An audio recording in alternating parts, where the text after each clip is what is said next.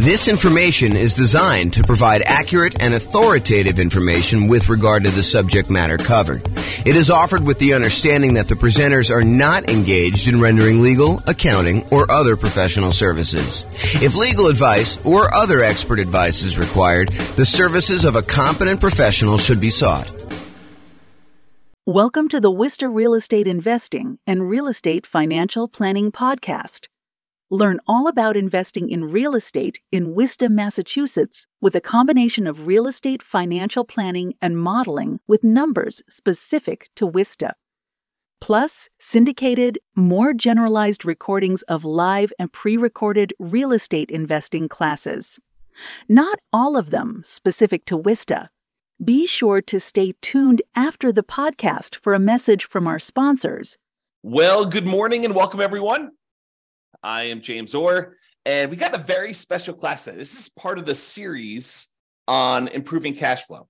And so today we're going over improving cash flow when considering your real estate investing strategy. When you're thinking about which strategy you want to use, how do we improve cash flow when we're trying to decide whether we're doing traditional buy and hold or short-term rentals or house hacking or nomading or whatever we're trying to do there. So all of the things we're going to discuss today have to do with choosing your existing real estate investing strategy.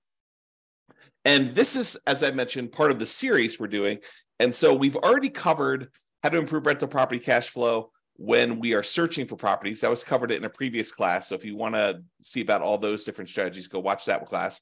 We've also covered all of the different strategies of the largest section, the one that has the most ways to improve cash flow, and that was the financing section.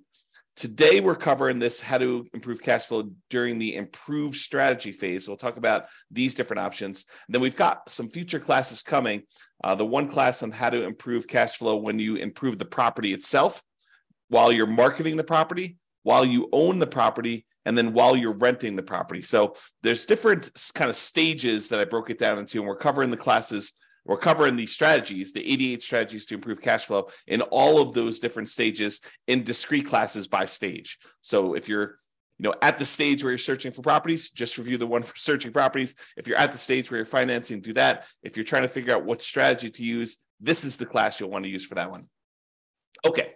So when we're thinking about improving cash flow is really made up of how much income you have coming in on the property, all the different sources of income, especially the rent, but then also things like laundry or renting out different parts of the property, or maybe you add in additional services like landscape service or internet service or things like that nature. So there's different strategies of rent or different sources of income like rent, and then all of the other sources of income you have in the property minus.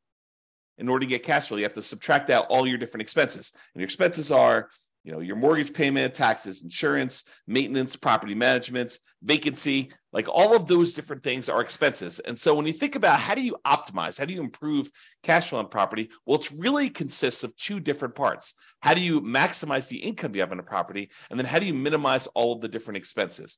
And a lot of the things we're going to be talking about here today in this class have to do with maximizing income. Although a couple of them have to do a little bit with minimizing expenses, the majority of them are maximizing the income on it. So be sure to consider the impact of both income and expenses and the additional work involved and the value of your time when you're considering all of these different strategies to implement. Because some of the strategies, as you'll find out, they are significantly better cash flow, but they also require a lot more of your time and effort in order to implement them. So just kind of keep that in mind. All right, since we're talking about strategies, this is the list of the different strategies that we've broken out for real estate investing. So I'm not going to cover these because this is going to be covered in its own separate class. However, this is the list. So I'll just run through the titles and you can kind of research these if you want to dig deeper. Buy and hold, real estate investing, buying a property and renting it out and holding onto it for a long period of time. The nomad strategy, buying a property, moving in as an owner-occupant, living there for at least a year. It's a requirement of the lender. Usually do this because you can get very low down payments or nothing down payments, and you get improved interest rates, which could lead to some improved cash flow on a property. So you go move into the property, live there for a year, then you convert the property that you just lived into for at least a year into a rental. You buy another property to move into, and you repeat this process until you have as many rental properties as you desire. So that's the nomad strategy. House hacking, which we'll cover a little bit today, because it's one of the strategies we're going to discuss, that is renting out any part of a unit that you're living in. The most common example is you buy a duplex, you rent out one side of the unit, and you live in the other. But it could just be renting out, the property to roommates. You buy a single family home with 4 bedrooms, you live in one of the bedrooms, you rent out the other 3 or even just one, and that is considered house hacking. And there's some variations on that, which we'll talk a little bit about today as well.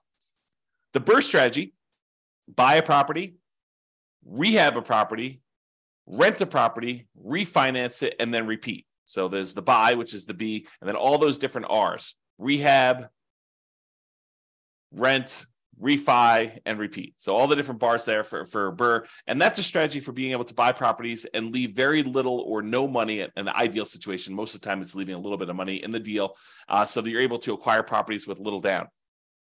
And then all the quick turning, flipping properties, and then wholesaling and wholetailing. Wholesaling is basically selling your contract in a property to another investor. You find a really good deal and you sell to an investor, and you get a fee for doing that.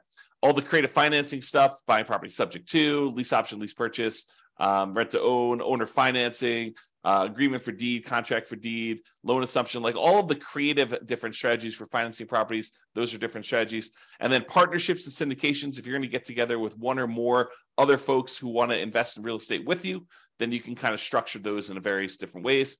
And then tax liens and tax deeds: whether you are investing in a lien against a property with the hope that the property is, they either pay you a return on it, or in the event that they don't pay you the return, then you can actually foreclose on the property and get ownership of it. And then real estate investment trust, which I don't usually cover, but I include it to be all inclusive, to kind of be comprehensive here. That's that. So these are the different strategies. And you'll see that we're talking about using different strategies here today when we talk about how to improve cash flow. All right, so here's the list.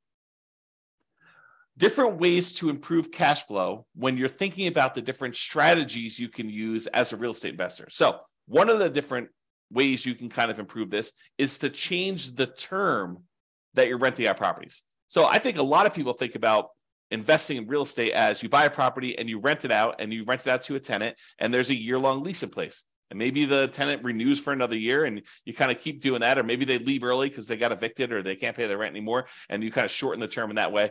But you could deliberately choose to rent out properties monthly or weekly or nightly, like a vacation rental. So changing the term of the rental can improve your cash flow on a property. We'll talk about that a little bit. Or doing a totally different strategy, like a lease option, where instead of just leasing the property to a tenant, you decide you want to go after a tenant buyer, a tenant who also has the option or a contract to buy the property from you a year or 2 or 3 or 4 or 5 down the road, or 6 months down the road, whatever you negotiate as part of your term. Basically, they will lease the property from you. And then after they lease it from you for a period of time, they're going to buy it from you. And there's some advantages to doing that, which we'll discuss here in a minute. Or you could choose to do a specific niche. You could cater to a group of people who you know are looking to rent in your area. For example, you could choose to focus on student rentals, or you could choose to focus in on traveling nurses and provide them, kind of services related to their particular industry, knowing that they're coming in for, contract periods of time, and they're going to need some extra stuff in your property. Or you could cater to oil workers if you happen to live in an area that has a bunch of people coming into town to do work on the oil kind of stuff that they do. I don't even know what they call it. So you can cater to all these different niches, or you can cater to things like corporate rentals. So you decide to do that. And then I'll kind of group these last 3 together. They're all really versions of house hacking, in my opinion. So we'll talk about roommates, getting roommates, changing a strategy to having roommates, like house hacking with a single family home, or renting by the bed or bedroom. Sometimes especially with like student rentals, sometimes they'll rent out by the bed or bedroom. You might rent out by the bed if you're putting 2 students per room, or you could rent out by the bedroom if you're renting to maybe a graduate student or something like that. Or you could rent by parts. In some cases, you may be renting a property where you rent the garage separately, or you rent access to the community swimming pool separately, or you rent access to the storage units on the property, like the storage shed where somebody wants to be able to store something or whatever they're doing there. So those are different ideas, and we're going to go into those in detail here. All right, so let's talk about term.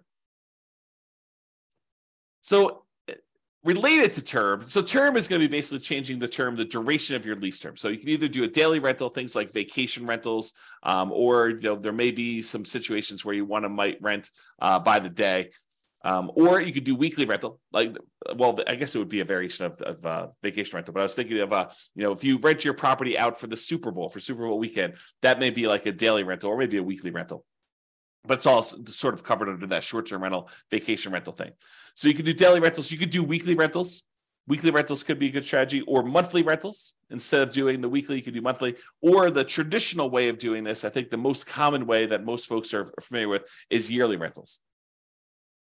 So in addition to changing the term of your lease, a lot of times you're changing what you're providing with the rental, whether you're providing the house furnished or unfurnished. And so realize that you may have sometimes significant additional startup costs if you're changing the term of your strategy from a year-long lease, which you may be renting out a vacant property, although you could do a furnished year-long lease, and do instead a more of a completely furnished turnkey. Someone shows up almost like a lodging hotel sort of situation where you allow someone to come and stay in the property like that.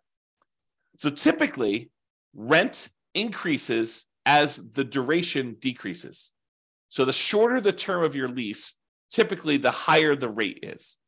There are probably some exceptions to this, but overall, that's the general rule of thumb. Shorter terms tend to be more expensive than longer terms. Now, the other thing to watch out for, if you're going to go and do the strategy where you're going to change from doing year-long leases to short-term rentals, which could be significantly higher income on the property, you also have to watch out for increased expenses, like increased vacancy expense. You're not going to have 100% of the nights occupied in most cases. There's probably some exceptions to this, but in most cases, you're not going to have 100% of the nights occupied if you're doing some type of short-term rental or vacation rental. You might have 50% occupancy or 70% occupancy or 30% occupancy. So just realize that you may have increased vacancy for doing that. You may also have an increase in marketing costs. Whereas you may market to find a tenant for a year, for the 60 days or so prior to the lease expiring to get your next tenant. If you're doing a vacation rental, you may be advertising on all of the kind of short-term vacation rental type websites, and that may significantly increase your marketing costs and time.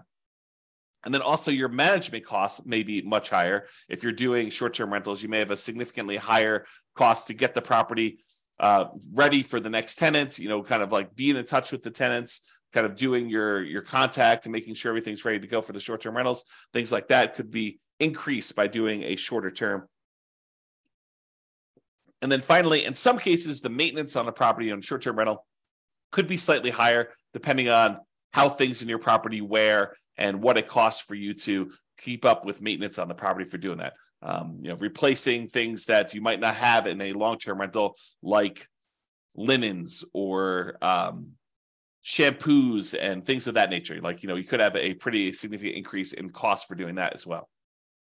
But in a lot of cases, not every case, but in a lot of cases, those costs are more than made up for by doing the short-term rental. So this class, by the way, is not intended to be like, this is how you do short-term rentals. This class is intended to be like the overview of how do you improve your cash flow and things to consider, then go research. If you're interested in doing short-term rentals, you want to go dig into that particular strategy to become an expert at that particular strategy. Okay. All right, let's talk about lease options.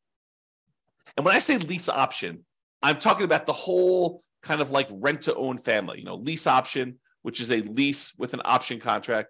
Lease purchase, which is a lease with a purchase contract. Rent-to-own, which is a generic way to describe these, or lease to own, which is another generic way to describe these. So like I'm talking about that whole family when I say lease option. So I'm not specifically calling out lease option. I'm using it generically. Okay, this tends to provide the lease with option where you find a tenant buyer who wants to lease the property from you with the intention of buying it from you 3 months, 6 months, a year, 2 years, 5 years down the road. It tends to provide exceptional improvement in cash flow in markets where the cost to buy is significantly higher than the cost to rent. In other words, where the price to rent ratio is less than ideal. So if you're in one of those markets where it's really hard to make cash flow work, putting a reasonable amount down because the cost to buy a property is so much higher than the cost to rent a property, this could be a great strategy for you to consider. If you think about it, and I'll just name some numbers here. Let's say in your marketplace, if you were to go try to buy a property, the mortgage with taxes and insurance and everything on it is close to $3,000 a month. But rent on that particular property is, low 2000s, 2,200, maybe 2,000 even, maybe 2,400. But there's a significant difference between what a property would rent for, and even if you put 20% down or 25% down, what the property would cost you to buy. If you're in a market like this, lease option could be an interesting strategy. Why? Because when you're talking to someone who is coming in, they're leasing the property with the intention of buying it later, you need to talk to them about what it's going to cost them to buy the property. So you get to, instead of just comparing rent to rent when you're marketing your property, now you get to discuss with them, this is what it would cost if you were just renting the property. If you were going to buy the property, though, it's going to cost you about $3,000 a month or $3,200 a month. And so rent is going to be a little bit higher than what normal rent is on this property, and you're going to be able to buy it later. And if they tell you, look, I can't afford a $3,000 a month payment, what they're telling you is, I'm never going to be able to buy this property. I can't afford a $3,000 a month payment to buy it. So you're setting them up for failure if you try to put a tenant buyer in a property where they tell you up front that they can't afford what the payment's going to be when they go and finance it. If the only way they can afford the property is when they're renting it, then they're never going to be able to afford the property. Now, there's exceptions to this, right? Like someone comes into a windfall of some sort and they're able to get a big enough down payment where they could buy it all cash and they no longer have a monthly payment, or they get a big enough down payment where they're able to do that, or they think the interest rates are going to go back down. I'm not sure I would be speculating on that, but there are some exceptions where that's the case. But if I would want to put a tenant buyer in a property, if I wanted them to buy the property, which I think I want to play win-win, right? You want someone to be in a deal where they can actually succeed through the process that you're helping them do. You want them to help them buy the property. You don't want to put someone in the property where they're never going to buy. So if you do want to do that, which I think you should, then you put them in the property and they need to be able to afford that monthly payment. And so now you can start comparing what the payment would be when they buy it to what the rent is, and maybe you're able to get a little bit higher than fair market rent for the option for them to be able to buy the property from you at some point in the future. Okay, and I'm very deliberately not going into all the details of, do you apply some of the monthly payment toward their purchase price or anything like that. These are all different things that you need to learn about if you plan on using this strategy, but I'm not going there today because we've got other stuff to cover. This is not intended to be a class on implementing lease options. There's separate classes on that if you really want to dig into that strategy. Okay. However, even if the monthly fee, the amount you're charging them monthly, was completely identical, right? You were able to get only the same amount you were able to get for rent as renting the property versus doing a lease option. You're only able to get that same $2,200 a month, whether you did either strategy. If that was the case, there are some significant improvements to cash flow from getting a non-refundable purchase deposit when the tenant buyer comes in the property. So even if the tenant buyer is only able to pay $2,200 and the tenant would normally pay $2,200, if you're getting for example, a $10,000 non-refundable purchase deposit, that would significantly improve your cash flow on the property. So for example, let's say they had a 3-year period in order to be able to buy the property, and you're getting from them a $10,000 non-refundable purchase deposit. Well, if you take that $10,000 and you kind of like spread it out evenly over a 3-year period, it's almost like getting an extra $250 more per month in cash flow. Even though you're going to take that $10,000 in many cases, you're going to apply it toward the purchase of the property later. So you're trading some of the appreciation you were expecting to get in the property over those next 3 years in exchange for getting better cash flow in the meantime. You're doing some deal alchemy. You're trading future appreciation, the $10,000 of extra appreciation you would have gotten later on when they buy it from you. And you're saying, I'm going to apply that $10,000 towards your purchase. I'm going to take some of the profit I would have gotten at the end when they bought the property from me, and I'm going to take it up front as a non-refundable option fee, which does apply to the purchase price for them, counts as part of their down payment. But then you're also getting that, which if you spread it out over 3 years, looks like you're getting $250 plus per month in extra cash flow. So if you thought you were getting $2,200 a month, now you're really getting $2,450, which is significant in certain markets, right? So that is one way to look at the lease option. And then the other thing is, in general, I think it is true that if you realize rent is a range, right? Unless you have 100 identical properties that are all renting and they're all exactly the same, all the same views, all the same backyards, all the same amenities, all the same layouts, like everything is identical, and a tenant can go in and they've got 100 different ones to choose from, and the rents are going to be pretty much exactly the same for all of those. But if you've got one property and another property, and the other property has slightly different layout or slightly different amenities or slightly different kind of upgrades or slightly different view or slightly different location in the neighborhood, like the rents on those are not identical. And so there's a slight range of what rents can be. If you're a really good marketer, you might be able to get a little bit higher. If you're not such a good marketer, maybe you're going to be a little on the lower end. So realize that the range, rent is not an exact number, and rent ranges vary. And if you're doing a lease option, you're giving someone the ability to buy a property from you, you're almost always going to be on the top of that rent range. You're usually not going to be on the low end of a rent range by putting a property up for lease option, because you're adding something that is extra, that is special, that's valuable to them. So you're almost always going to be at the minimum at the top of the rent range. And in some cases, you're able to get a premium. Okay. And one of the other little perks of doing lease options is you might also improve your cash flow through slightly lower maintenance, slightly lower vacancy, and slightly lower management.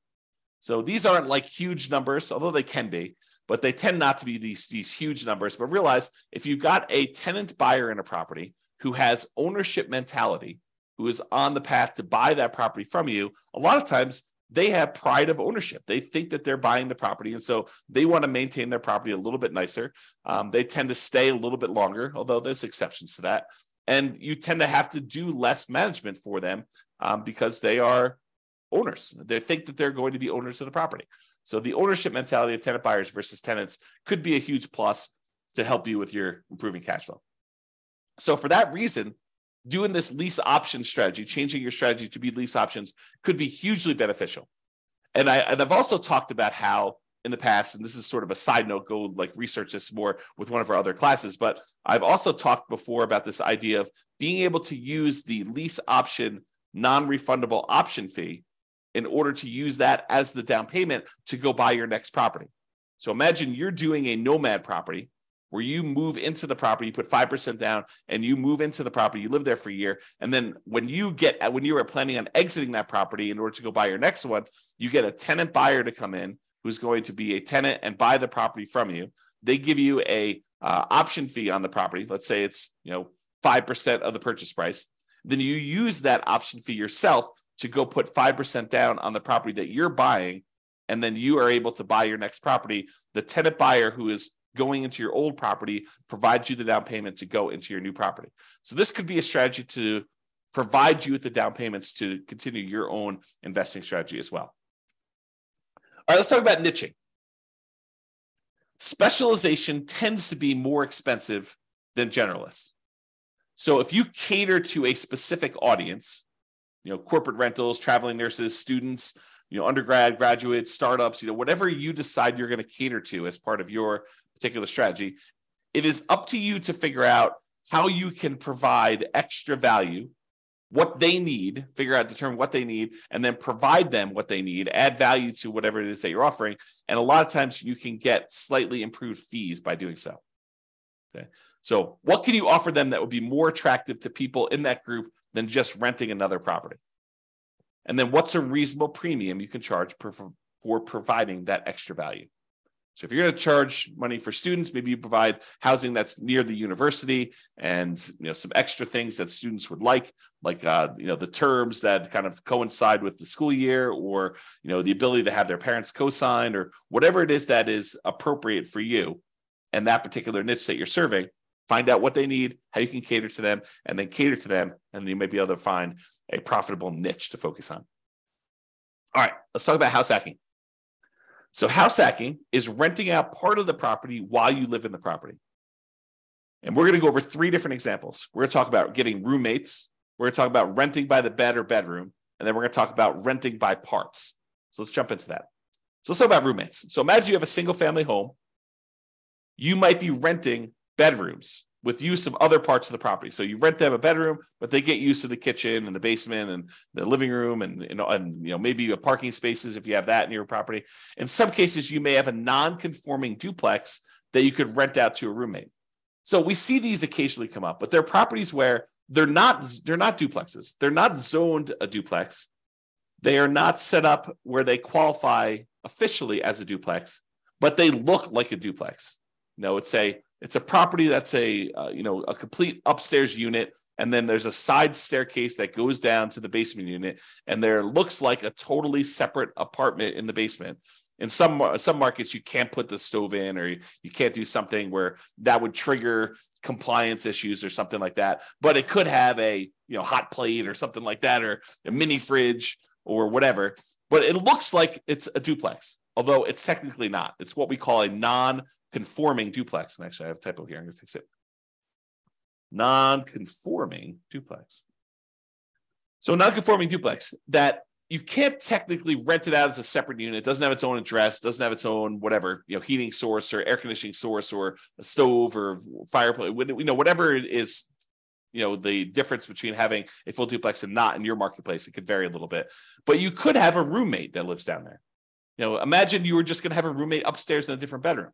Well, in this case, you have a roommate, and those could be the rules that you apply to this thing where you are having a roommate. And so a lot of times you have to watch out for your occupancy limits in your marketplace, and they're not going to have their own address. And maybe you have to give them access to something else in order to do this and make this right. Find out what it needs to be in your marketplace. And a lot of times your real estate agent can help you with that.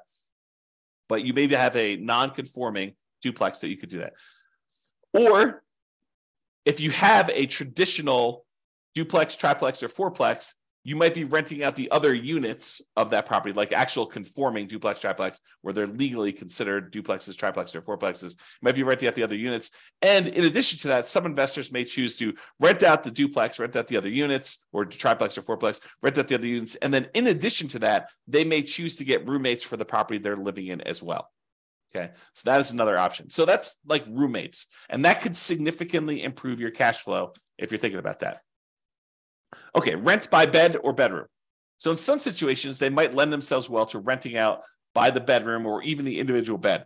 A lot of student rentals, they may do individual bedrooms, or they may do kind of by the bed, where you have two students per room. You have two beds in there, maybe two desks or something like that to kind of cater to the students. Or you could rent by parts. We talked about this non-conforming duplex, triplex, or fourplex, and be sure to check and apply with local occupancy laws to do that. But more unusual setups could also include like RV parking spaces for them to park their RV. So if you have lots of space in your property and it's set up for RV parking, you're allowed to do that with your HOA, then maybe you go ahead and you rent out the space for someone who wants to be able to park their RV there, and that could improve your cash flow on the property. Or maybe you own an RV that you have, or maybe it's a tiny home that you set up on the property, and you could rent that out as its own separate living unit on the property if your occupancy laws allow you to do that. Another common one is if you have a garage or storage units, you could rent out the access and use of the garage separately to somebody who has a car or like machine shop that they really want to have separately, and they don't have space in their apartment, and they want to just rent a private garage to be able to have their setup there so they can do that. It does not have to be, like, it's kind of key point here, it doesn't have to be a place where people sleep. It could be more of a commercial or recreational use type situation with these in order to get rent by parts.